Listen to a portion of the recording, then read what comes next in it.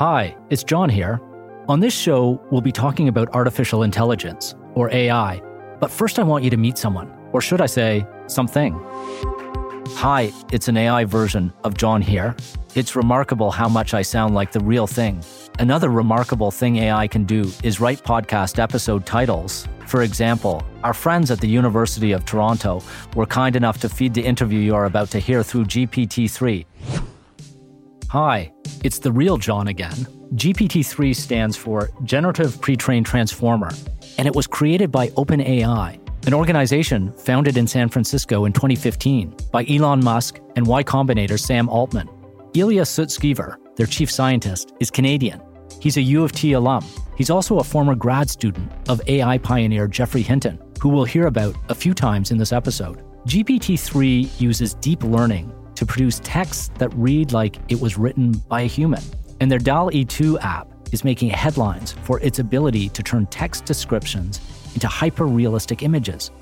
We wanted to test this tech marvel, so we took the interview that you're about to hear and gave it to GPT-3 and came up with a clever title. AI, we weren't as prepared as we thought. No kidding. Hi, it's me again, AI John. AI has proven itself capable of many things, like reading and delivering a podcast introduction and writing great titles, but has it proven to be the game changer many thought and promised it would be? I would say no, or at least not yet. Thanks for that, AI me. GPT-3 also generated concise summaries of the interview you're about to hear. One in particular reads, AI is not going to figure out the complexities of healthcare. It's a matter of time for organizations to experiment with AI, to figure out how best to use it. AI is a prediction tool to help organizations optimize against an objective function. But you decide. See if you agree with GPT-3's thoughts on the topic.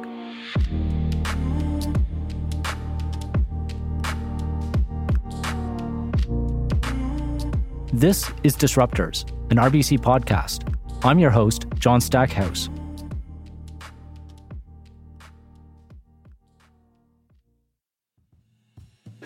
Today's guest is one of the many people who sees the potential, but knows we still have a long way to go.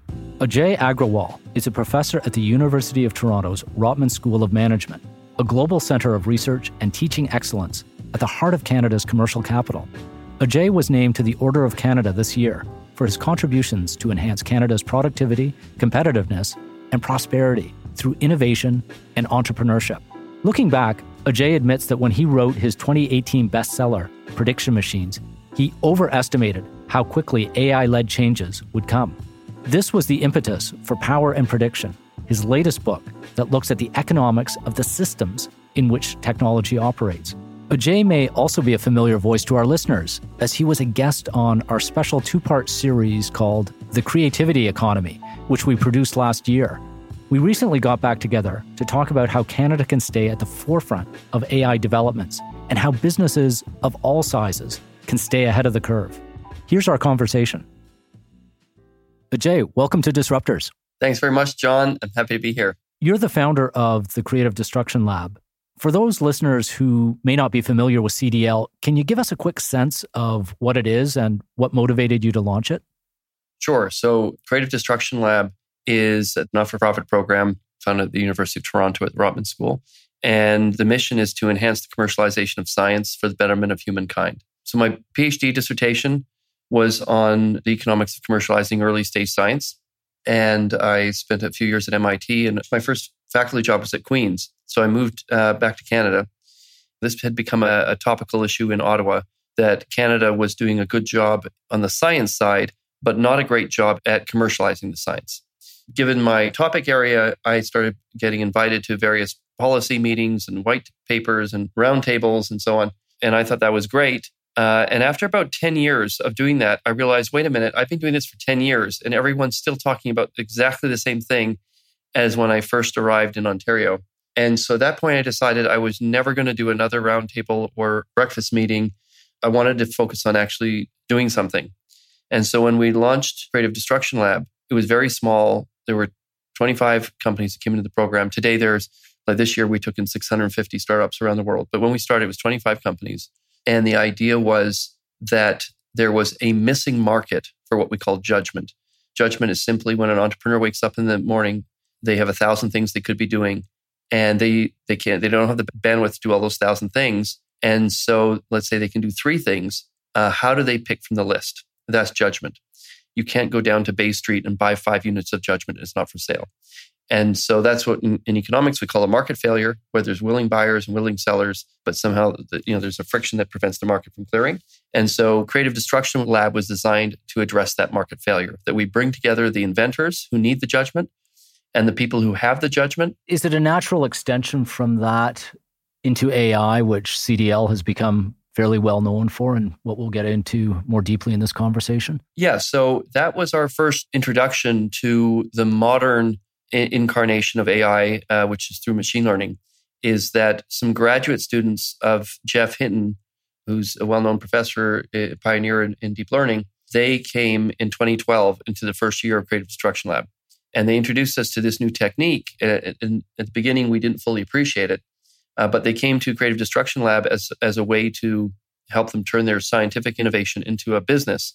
And in fact, the first one was a student named Abe Heifetz, and he had come up with a way of using this new technique, using AI to predict which molecule would most effectively bind with which protein, and created a company called Atomwise.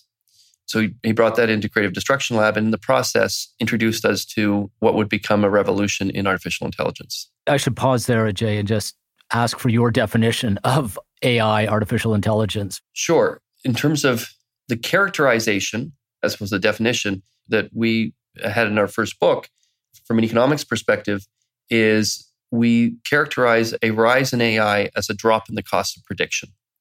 And so effectively, it's a technology that makes prediction cheap. In economics, we do that with all technology. So we strip away the technical parts of a technology. And in economics, we always ask the same question about every technology is, what does this reduce the cost of? So semiconductors reduces the cost of arithmetic, makes arithmetic cheap. Internet reduces the cost of search, cost of digital distribution of goods and services, and AI reduces the cost of prediction. Over the past 10 years, there have been incredible advances in AI, but it's also not played out in the ways that many of us thought it might. Ajay, what over the last 5 years of AI's development has surprised you most? On the negative side, I would have thought that it would be far more prevalent, but it hasn't, transformed the world the way that we thought we would be further along in that transformation when we wrote that book in 2018. On the positive side, there are some things like, for example, the large language models, DALL-E, and the various other permutations where you can type in a sentence describing a scene and it creates the picture. And GPT-3, where you type in a prompt and it writes a paragraph or a page or multiple pages. And it's like autofill, except it's, rather than just filling in the rest of the sentence, it fills in the rest of the story. And so those things are, I would say, better than what I had expected by this time. But from an impact on the economy perspective, it's been significantly less than we expected. And that's really motivated the second book.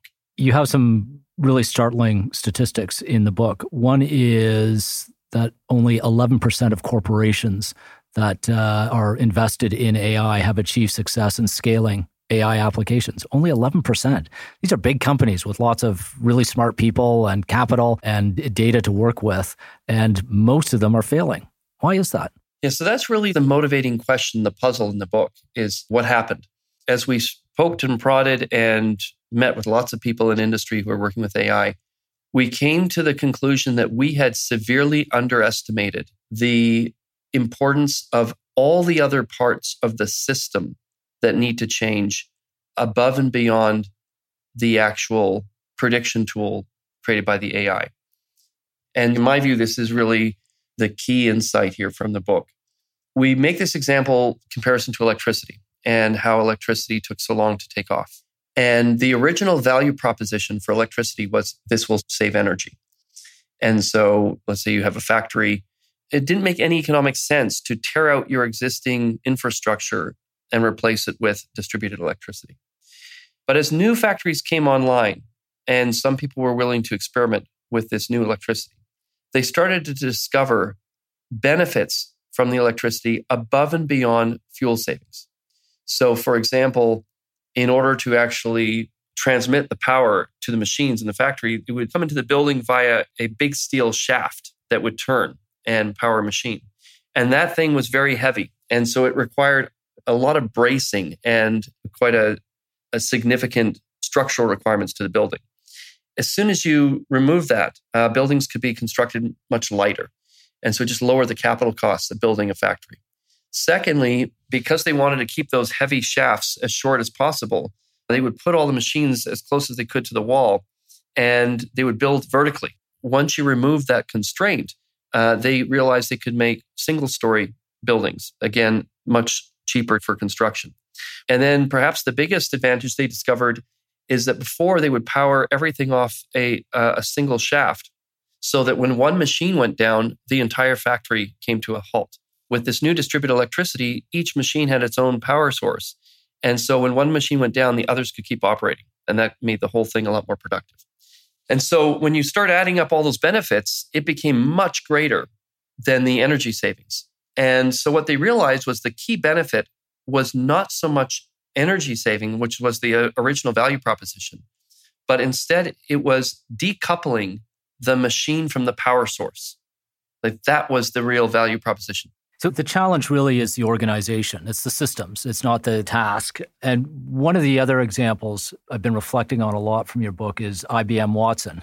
Does everyone remember IBM Watson? It was kind of supposed to change everything just because it won Jeopardy. But there was a sense that healthcare particularly would be where IBM Watson would make the most profound changes. We all know the inefficiencies of healthcare. Wouldn't it be great if AI-rooted and driven technologies could get us better healthcare for less money? Really happened because of the complexities, the systems of healthcare. Is that a forever thing with a complex system like healthcare, or is it just a matter of time for AI to figure out the complexities?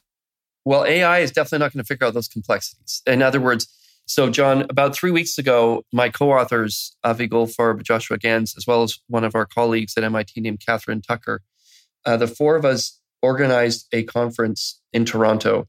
Some of the top economists in the world focused on AI. And the second day was focused entirely on AI and health, since you raised the issue of health. And if I were to characterize that day, I would say it was a mix of both elation and depression. The elation was all the experiments that people were reporting in of AIs that were performing really miraculously in healthcare applications. So superhuman, better than doctors in all kinds of, for example, diagnostic capabilities, being able to read medical images, pathology slides, AIs that are better able to predict mental health crises, attempted suicides than mental health experts, all kinds of things that would make healthcare cheaper, faster, and more accessible, especially to lower income environments. So that's on the positive side.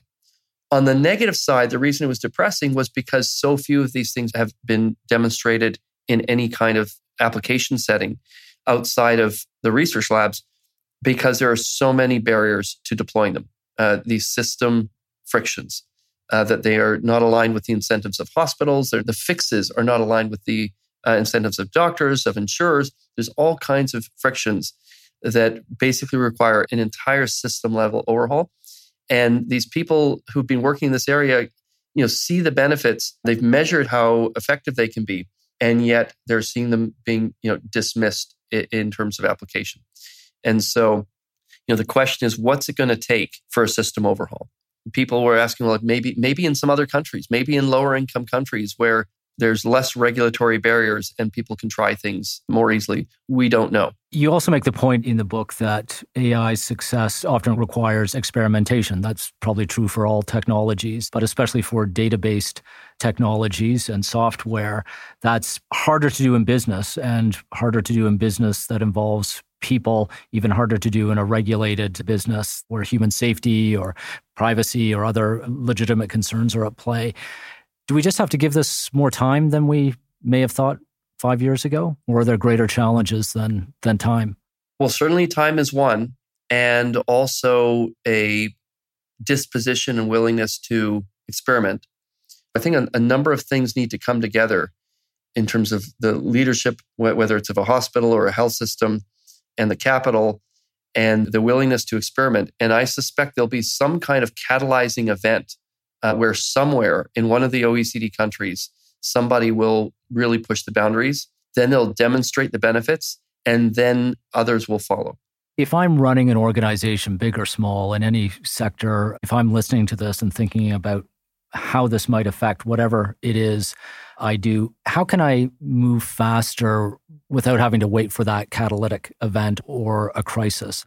I think, creating an environment with a very purposeful process for running experiments. I think in most corporations, there is not a culture of experiments. Experiments with a purpose. In other words, we're running this experiment to test this particular hypothesis. Once we learn the outcome of that, that reduces the risk for scaling it to this next step and then this next step. So in other words, there's a North Star that we are pursuing. Let me give you an example. Imagine going to the doctor and you go for a checkup and the doctor does their annual checkup and then says, I think you're going to get really sick in about 3 years. So thank you for coming in and we'll see you next year at your checkup. And you would say, wait a minute. What do you mean I'm going to get sick in 3 years? Aren't you going to tell me what's the matter with me? And aren't you going to give me, some kind of treatment plan? And imagine the doctor said no. Like you would think that's crazy. It doesn't make any sense. But that's what the insurance industry does all the time. Let's say you and I both want house insurance. And let's say my premiums are 25% more than yours. That's because the insurance company has made some prediction that I'm more likely to file a claim than you. And their capabilities today are so much greater than they were before. Now they're able to make predictions down at the sub-peril level. So in other words, like the likelihood that you're going to have a leaky pipe that will cause a basement flood or an electrical fire. Like they're down at that level of precision in their predictive capability. And given that they've got that kind of predictive capability, they could figure out whether it's worth it for, let's say, you or me to buy a $500 device to do early detection of a leaky pipe or a device that you can plug into your wall that gives you early detection of electrical fire. So those devices exist. You and I might see them advertised on late night TV, and we don't know whether it's worth it for us to buy that. But they know, hey, I know what the risk is. I'm pricing your risk. John, it wouldn't be worth it for you to pay the $500, but Ajay, it would be worth it for you because you're at a higher risk for that kind of a peril. So they have that kind of information. And yet, for the most part, the insurance industry does not do risk mitigation. And part of that is that the agents who sell us insurance, it's not in their interest to offer us things that will lower our premiums. That's going to change. So it means changing the comp structure.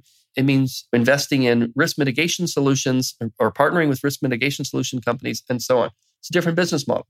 But I suspect these will be senior leadership teams at large corporations, financial services, like banking, insurance, automobiles. And it's just hard to imagine a world, John, where like that we won't ultimately go there.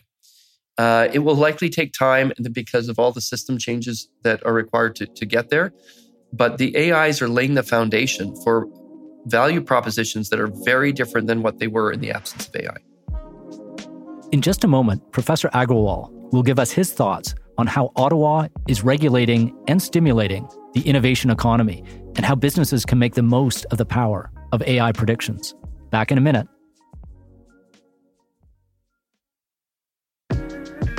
You're listening to Disruptors, an RBC podcast. I'm Trin Teresa Doe.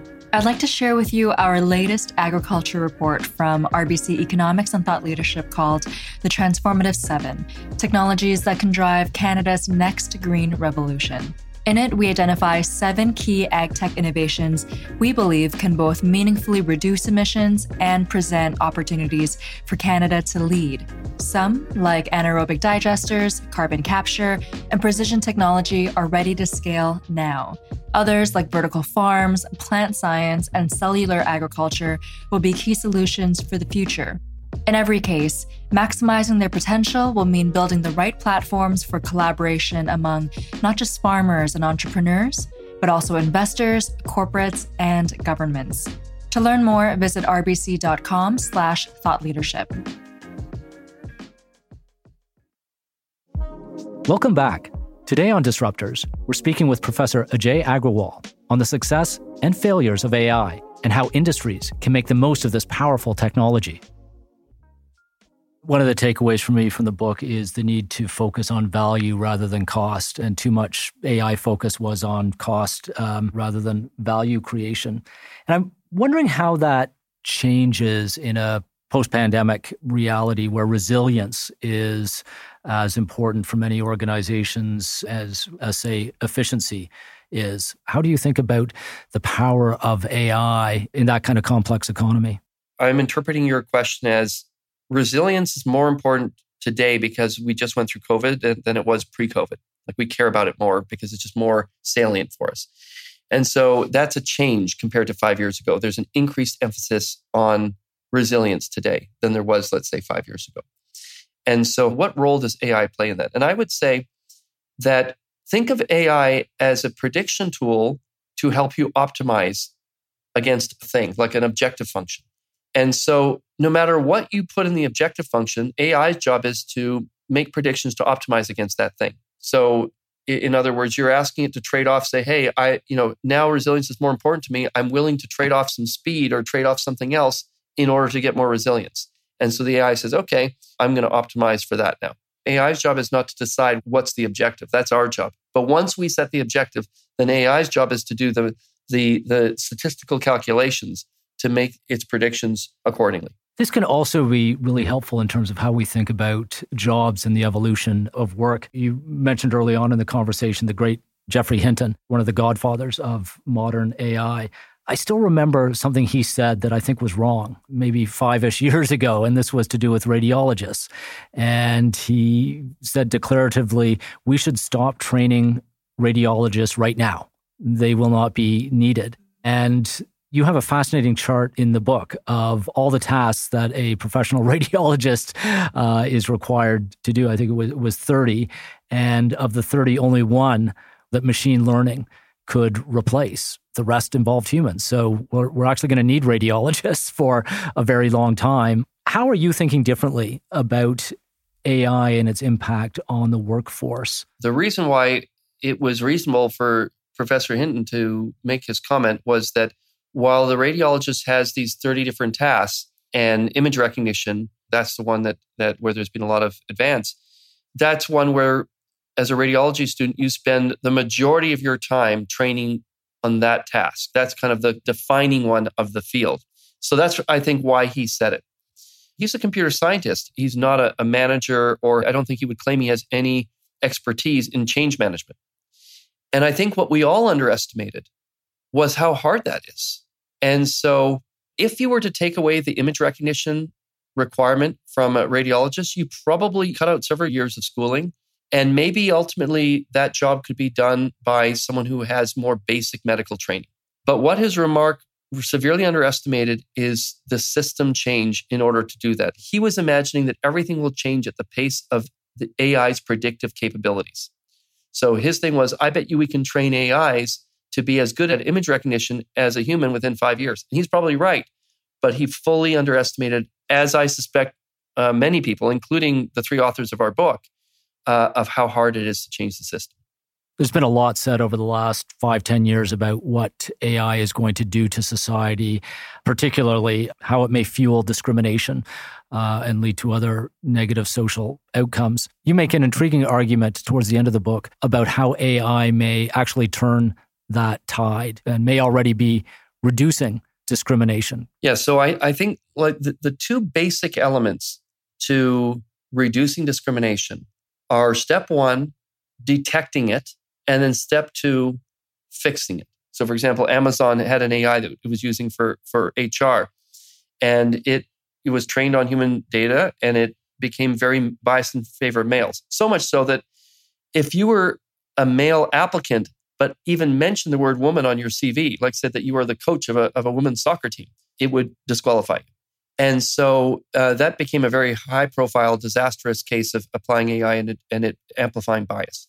But I think Once we push harder on this, we'll find, and there's already been quite a bit of evidence in support of this, that AI can be much more scrutable than humans because we can ask it so many questions. And then once we find evidence of bias, we can fix it in a much more effective way than we can fix humans. Once you find evidence of bias, you can go in and fix it. Whereas with humans, it is not at all obvious that we can do that. There's been a lot of effort at various training for so-called, unconscious systematic bias. And the evidence is very mixed of whether that works at all. Are we wrong then to try to regulate AI? No, not at all. I think AI can be very dangerous, like the examples we've seen. But those were corrected without regulation. And technology can also self-correct. One might argue that too much regulation is going to stymie the innovation that you've been making the case for. I think that obviously you never want to overregulate, but I do think that some regulation would be not just good for society and for example, protecting people that might be discriminated against, but actually good for innovation. Because I think once we set the guardrails, it will spur more innovation and more use of AI. And probably the greatest example of that is the FDA. Before the FDA, nobody would invest the types of money that's required to create drugs, which is why that industry before the FDA was really snake oil salespeople. Because a citizen, if you got sick, you had no way of evaluating whether something was real or snake oil. And so everyone just assumed, there's a 50% chance whatever I get, it's going to be snake oil. So once the FDA came along, that regulation, while many people think of it as stifling innovation because it's so burdensome, it also created the incentive for people to make very significant investments in pharmaceuticals because they knew that once we clear that, that there's a third-party verification that this thing works. Ajay, as we move towards close, I'd love to get your perspective on how Canada is doing in AI. It's been roughly 5 years now since the launch of a national AI strategy. The federal government has invested hundreds of millions of dollars and committed more to AI. 5 years is a very short period of time with which to assess any policy impact. But generally, how do you think we're doing? I think we're still doing very well on the research side. And I think the government deserves a lot of credit for that. In other words, we had some early successes in this field with, you already mentioned Jeff Hinton at Toronto, Yoshua Bengio at Montreal, Rich Sutton at University of Alberta, and then a whole host of others that both faculty and graduate students. And then the development of various research centers, Vector in Toronto, Mila in Montreal, similar Amy in Alberta. We've done very well punching above our weight in terms of attracting students to Canada to develop expertise in applied statistics and machine learning and so on. It's more mixed on the industrial side, on the application side. So part of that is that we don't own a lot of the infrastructure that AI needs to be embedded into. That's a challenge.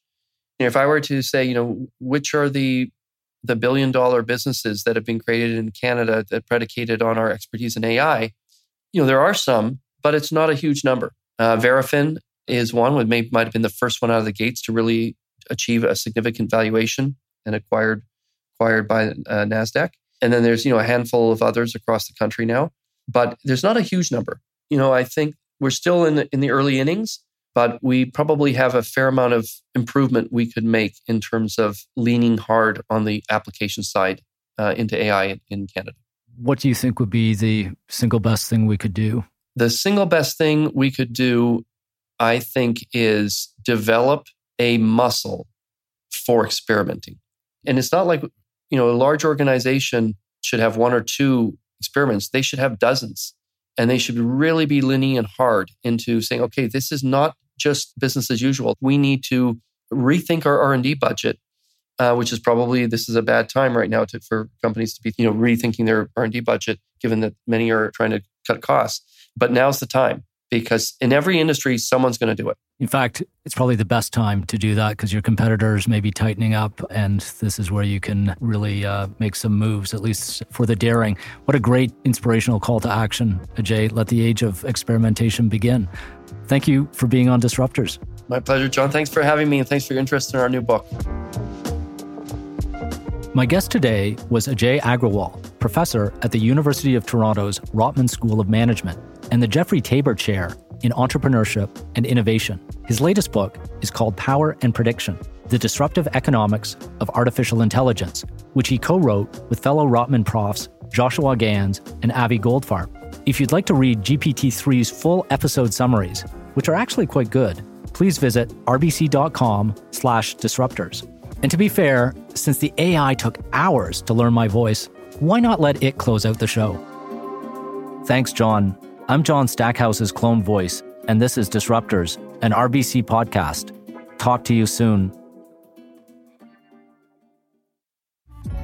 Disruptors, an RBC podcast, is created by the RBC Thought Leadership Group and does not constitute a recommendation for any organization, product, or service. It's produced and recorded by Jar Audio.